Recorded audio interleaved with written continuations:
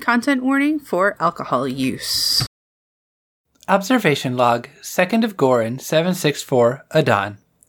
This is Geneva, reporting for the South Coast Archaeological and Preservation Society, reporting from the ruins of the Temple of Azden in the deserts of Talan. I asked Darren to let me send today's report, as I have recently returned from Earth with my team. I'm sorry that we were not in better contact, but as I'm sure you've been informed, the portal became inaccessible after our arrival on Earth. Though we have been away from Chell for quite some time, we did not get to do as much in-depth study of Earth as we wished. We were impeded by a mind flayer named Carathel. He was the one who blocked our return. He was also planning on using Earth as a brain farm in order to increase his power. Any further motives he may have had are unknown. My crew did not have much time to question him, as they had to flee to Chell before the portal, which was being held open by an elder brain, collapsed. We of course learned quite a bit about Earth just from having lived there for many months. As scant as that knowledge is, it is still far too vast to report in an audio format. You can be expecting written reports from me and my crew as soon as we can get them written. Suffice it to say that Earth has changed a lot since the records we have of it. They have developed technology so strange that in many ways it is indistinguishable from magic. We have brought one of the Earthlings back with us, Jack, the woman who was our first point of contact on Earth. She wishes to state that she does not consent to being questioned by our organization, but that I am free to report anything that I deem relevant from our interactions. With the portal closed and the ruins thoroughly studied over the past year, we are packing up camp.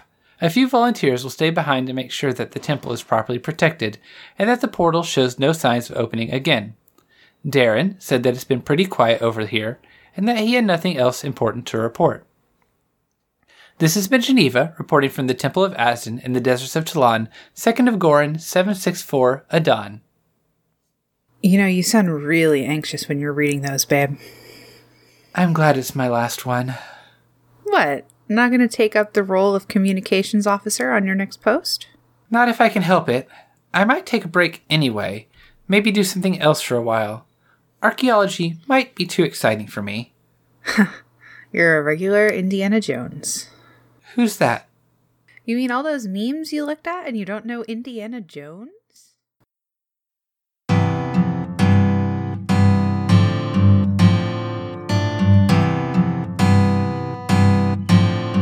You're listening to CIDP, Call of Divilarc Discussion Post. It's your host from another world, Jack, back with another episode of the Practical Game Master. Today, we're talking more about what might be Chell's first RPG, Aerith. As longtime listeners will know, Aerith is a role-playing game that I've been developing based on my home planet. It's a land without magic, but a high level of technology that people use to make their lives easier.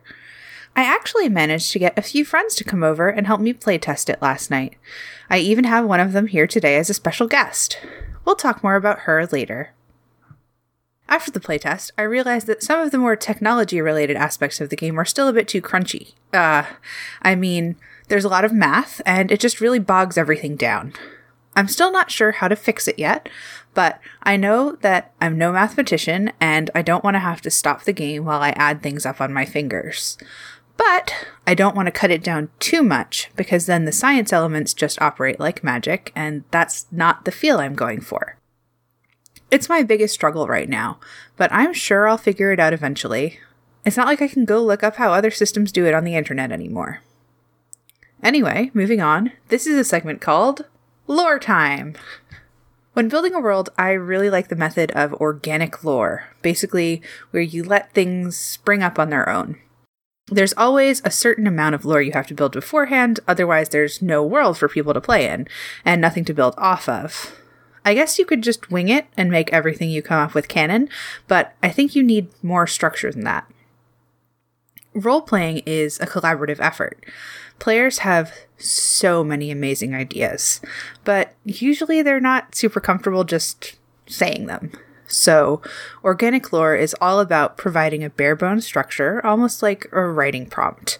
It hints at ideas you have, but doesn't flesh them out. Then, you develop the world through play. Right now, the playtests are designed to be one-shots. We play once, and that's the end of the story. Maybe you play those characters later, maybe you don't.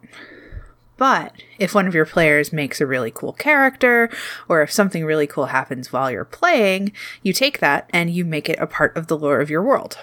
And that's what our special guest is here to share with us today. Elise, why don't you tell us a little bit about yourself? Hey, I'm Elise. I use she, her pronouns. Some of you may remember me from my old show, Queenie, back on the air. I used to be an adventurer, but lately I've been performing as a guard. I didn't know you went to school here. Yeah.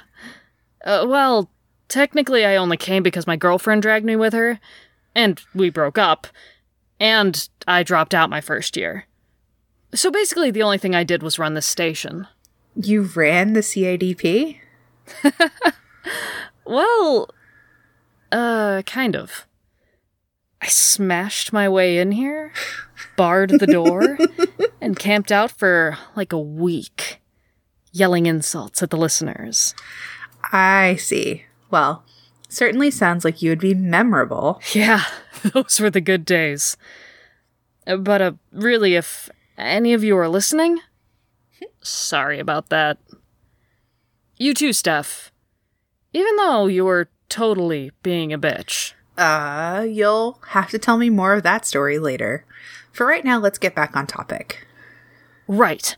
So my character is Denmark, Arkansas. He's a businessman, middle-level manager. He's shooting for the top, but really he's kind of bumbling and hasn't been able to climb any higher up the corporate ladder. Still, he's determined and gives it his all. I still can't believe you picked that name. Those definitely weren't in my name tables. Well, I know a bit more about actual Earth than your other players. Thought you'd appreciate the wacky name. And really, out of context, I kinda like it. I like it too. It's a weird name, but it suits your character perfectly. So, why don't you tell us about your favorite story moments in the session? Sure. So, Denmark, Arkansas went out to get coffee at Sun Money's for his office mates.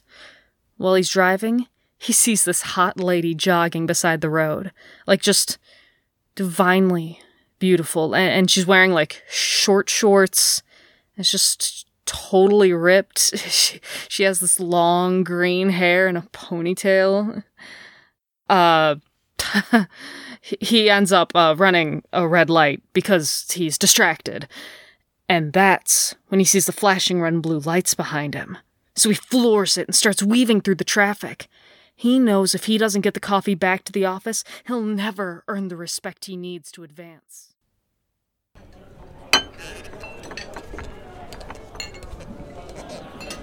So classes are going well? Yeah, it's been great. Look what I can do. Jack! Not in the bar. Alcohol and fire do not mix. Hey, put that out! Hey! What's the matter with you? I worked hard on that spell, and everyone made fun of me for my for my code phrase. We'll be leaving now. And now I'm all wet. Come on, Jack. Time to go.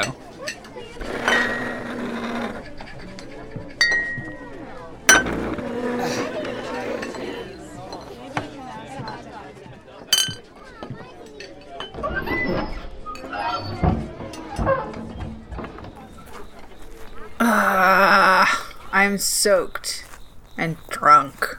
I know you are, babe. But you know what? I'm proud of you. Thanks. I love you. I love you too, babe. Now let's get home. Please listen carefully. Thank you for listening. Interference is a Land of Chell production. And that's our story. Thank you again so much for listening. Please stick around until the end of the credits because we have a request for you. But we wanted to give everyone a curtain call, so here are some words from our actors from the entire series. Just a quick recognition for all of the people whose voices appeared briefly or in unusual ways. Kieran Tarver, Kristen Clemens, Kyle, Lucille Valentine, Megan Charlo, Michelle Nicolaisen, Nikki Barrett, Bree, Ryan Bolter, and Tess all had one-time roles or provided audio that we used as interference. Bar patrons in this episode were played by Tal Minear and Louise Fanoff. Lauren Myers was the original voice of Jen. Arizona Johnson was the original voice of Elise. Everyone else is available to speak for themselves.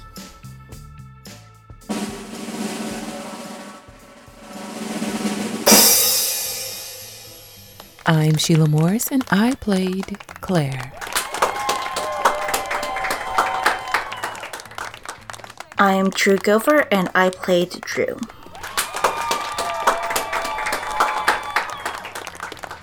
My name is Max Kasparic, and I played Carathal. I'm Sarah, and I played Jen. I'm Aaron Kian, and I played Julian. I'm Lee Davis Thalbon, and I play Leopold.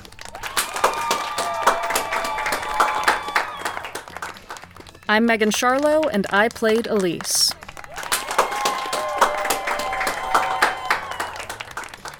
I'm Oakley Cannon, and I played Damien. I'm Theron Stapp, and I played Jack. I helped with writing, edited a good chunk of Season 1 before we had ever heard of sound design.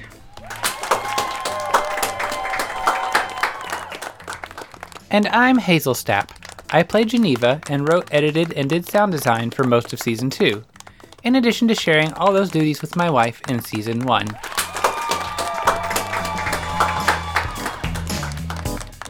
There are links to help you find everyone in the show notes. Please check out their other work. So this is the end of this story, though of course we will keep telling stories about Chell. But we wanted to do a Q&A for all our listeners. We're pretty sure you have questions. So now's the time to send them our way if you haven't yet. Tweet at Land of Chell on Twitter, email us at theorczone@gmail.com, or join our Discord server and bother us there. On July 2nd, we'll hop into our Discord voice chat and answer your questions for an hour. You're welcome to join us live, and the recording will appear in this feed shortly thereafter. You have 1 week, so get asking. For more information, to read transcripts, or to get in touch, head to landofchell.net or hit us up on Twitter at landofchell. As always, we thank Jazar for the use of their song Please Listen Carefully as our theme.